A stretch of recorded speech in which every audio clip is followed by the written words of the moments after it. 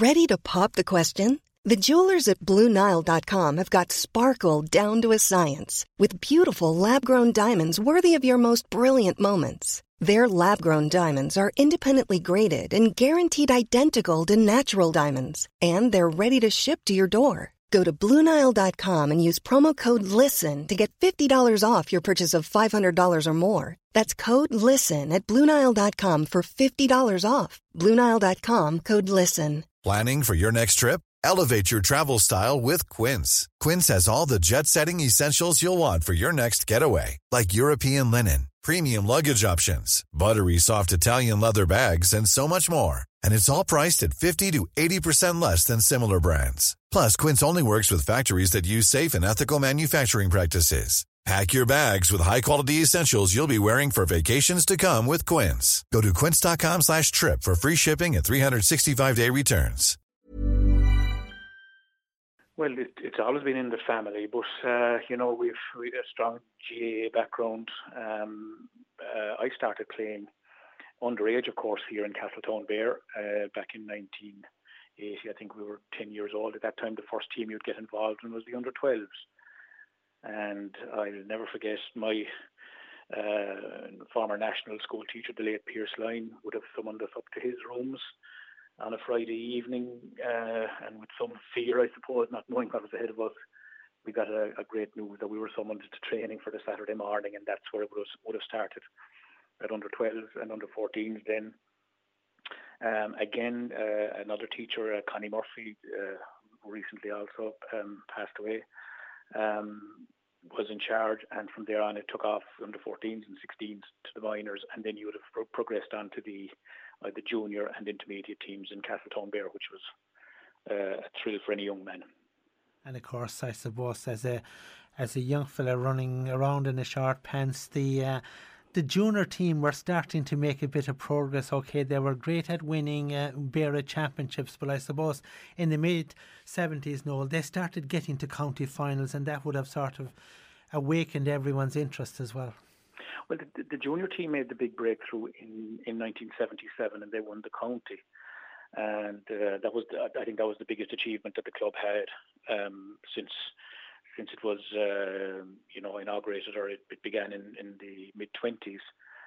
So after that, then they moved up to the intermediate grade from 1978 on.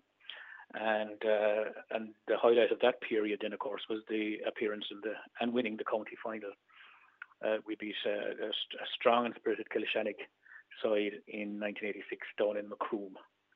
So that was, I'll never forget that day, and a fantastic time. And the club then moved up the ranks. We played in the senior levels in 1987 and in 1988. We actually got to the quarter final of the senior county in 1987. We had a very strong team that time. 1988 didn't go so well, and we regraded back to the intermediate league, or the intermediate level, in 1989, and that coincided with my debut year, getting on the first 15 for Castletownbere that year. But of course, to wind up being a senior club, it may have been only for a couple of years. Like, it must have been a dream come true for everyone that had been involved in the club all down through the years. Oh, heady times, I suppose, great times. Donald Holland was in charge of the team that time, and many of the people still involved in the club were playing that time. It was a fantastic couple of years, and it was so enjoyable for everyone in the club, and it really lifted the entire place. The entire parish was, got behind the team. It was fantastic. And of course, as you said a while ago there, you were involved with them when they were senior, but that was short-lived, a couple of years, and then you were back down at intermediate, and I suppose would be remembered as the team who were trying to get out of intermediate for years and years, and it took 5 attempts. Well, when I say, first of all, I was involved with the team, I was very much an improbable, impossible on the line. In 88, I think it was a spectator sub, I suppose is what you would call me. But from then on, in 89, we had a few lean years, I suppose. finding it difficult. Except, you got to the final in 1990. And then it became a bit difficult, and those times, of course, there was no back door, there was no second chance or even third chance. And if it didn't work out in the first round of the championship, well, you had a long time in the wilderness waiting for the following year's championship to come around, and that made things difficult. But 1990 was a great year. Donald Sullivan was in charge that year, and again we reached the county final, but unfortunately we didn't get the silverware on the day. Yeah, that was Macroom, I think, were the team that beat you on that occasion, and then there was two trips to dear old Skibbereen, and Douglas beat you in 1997, Neva Bawn beat you in 1999, and I suppose for you then, by the time you got to the next final, you were not involved because you had hung up your boots. But let me take you back to 1997. You were part of a Beara football team that finally got over the line at senior level for the first time in 30 years. That was, and we were down there so often during the course of the year, we're doing interviews and previews and whatnot. It captured the imagination of the whole country, your success. Well, it was a brilliant time, but it wasn't an overnight success. Some will say it took 30 years, but for a couple of years before '97, the senior team was going well. We had come together, played in the Keller Shield games, and there was a few great people that were involved. Sadly, one of them I'd like to remember, DJ Shea of Irees, who recently passed away, was a driving force in getting those teams together, the players from the different clubs in the division. And a great spirit was kind of brought into the panel, and we came very close in '96. I think we were beaten in the semi-final. A very strong UCC team. We couldn't overcome them, but in '97 then we made the breakthrough. It was after a replay against Castlehaven, and once again even in '98 we put up a strong performance. We failed. I think we after a replay with Nemo. So we had a good camaraderie and a good strong side that time. And Castletown Bear then were in the middle of that in '97. Were involved in our own battles in the intermediate championship. And unfortunately, after replay, we failed to overcome Douglas. So it was a busy time for all the players in the division, but a great time. And of course, the town made a huge contribution to that Beara team in 1997. I think I was looking at the team, and we were making out, I think it was 7 of the starting 15 were from the town. Yeah, well, I suppose it reflected, the town's strength at the time at the intermediate level. But yeah, and we played our part on the Beara side that year, and in those years around in '97. But there was, equally as well, there were great players from the other clubs as well. It was, and it was actually, I think the secret of the success at the time was that we viewed it almost as a club team rather than a divisional team. So it was, you kind of parked your colours at the door of the dressing room, and you went out the other side and wearing the red jersey all on the same mission, which was, and that was the spirit that was instilled into us at the time, and it paid off.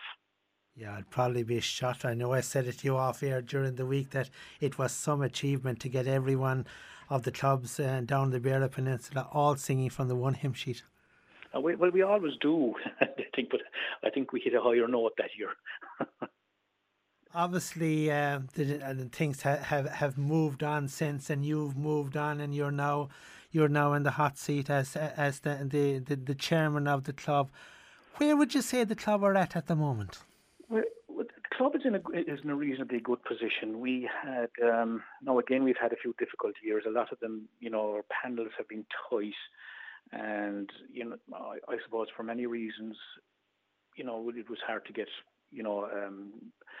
a big commitment from players, in terms of getting travel times and journeys, distances and things like that. We always have that problem, and when the panel becomes tight, then it makes everything that bit more difficult. But I'm pleased to say we had a reasonably good campaign last year. We didn't get out of the group stage, but I thought we performed very well under the management. They were admirable, and they put in a huge amount of work. And I think with younger players coming through now, we hopefully, we'll see how that goes. But it's been such a long time, and again with the COVID pandemic dominating everything, it's difficult to assess, how good or bad a team is, because they haven't been doing anything. We just haven't been, we haven't seen any performance or any matches or anything at all. So it's in the lap of the gods really, and we do know we have younger players coming through. We'd love to have seen more of them. By now we'd have had a good few games in the league played under a normal season. We'd be probably over a championship match or facing a championship match at this stage.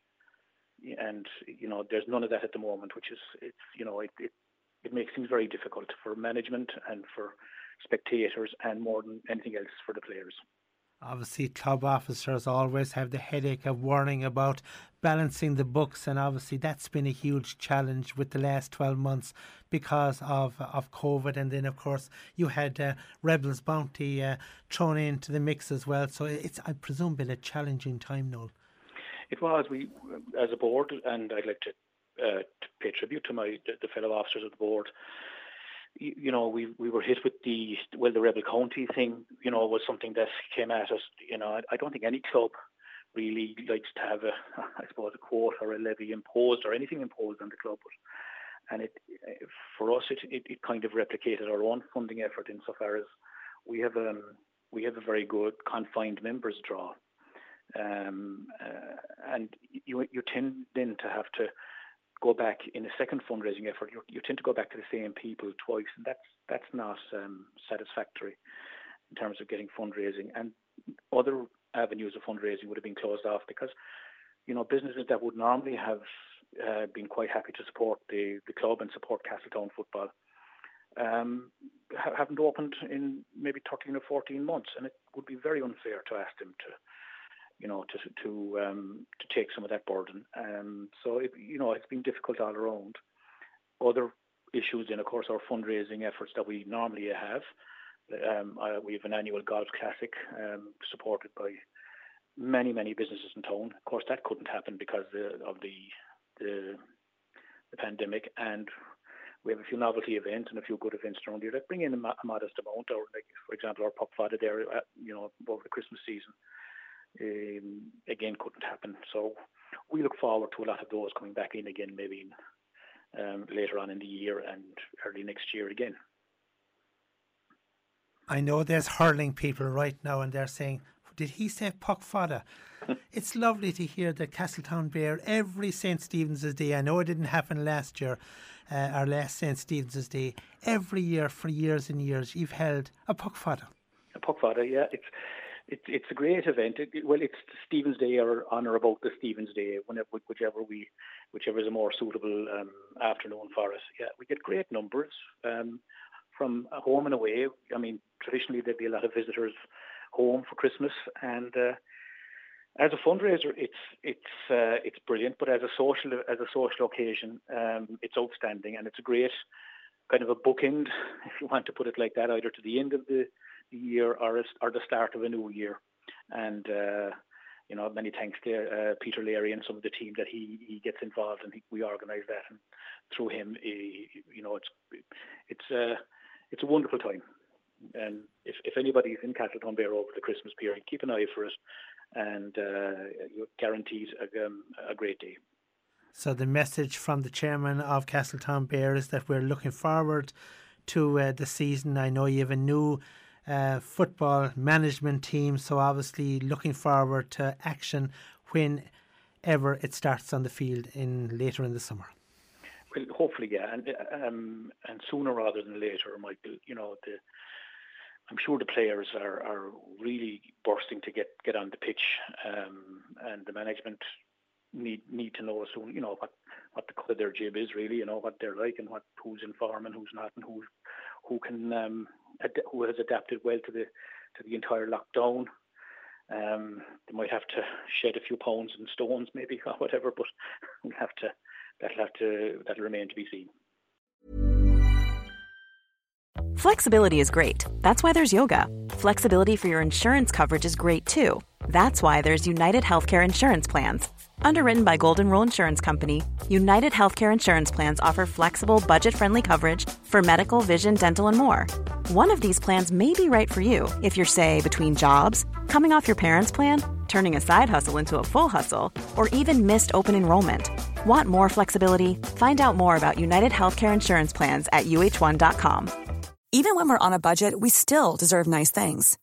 Quince is a place to scoop up stunning high-end goods for 50 to 80% less than similar brands. They have buttery soft cashmere sweaters starting at $50, luxurious Italian leather bags, and so much more. Plus, Quince only works with factories that use safe, ethical, and responsible manufacturing. Get the high-end goods you'll love without the high price tag with Quince. Go to quince.com/style for free shipping and 365-day returns.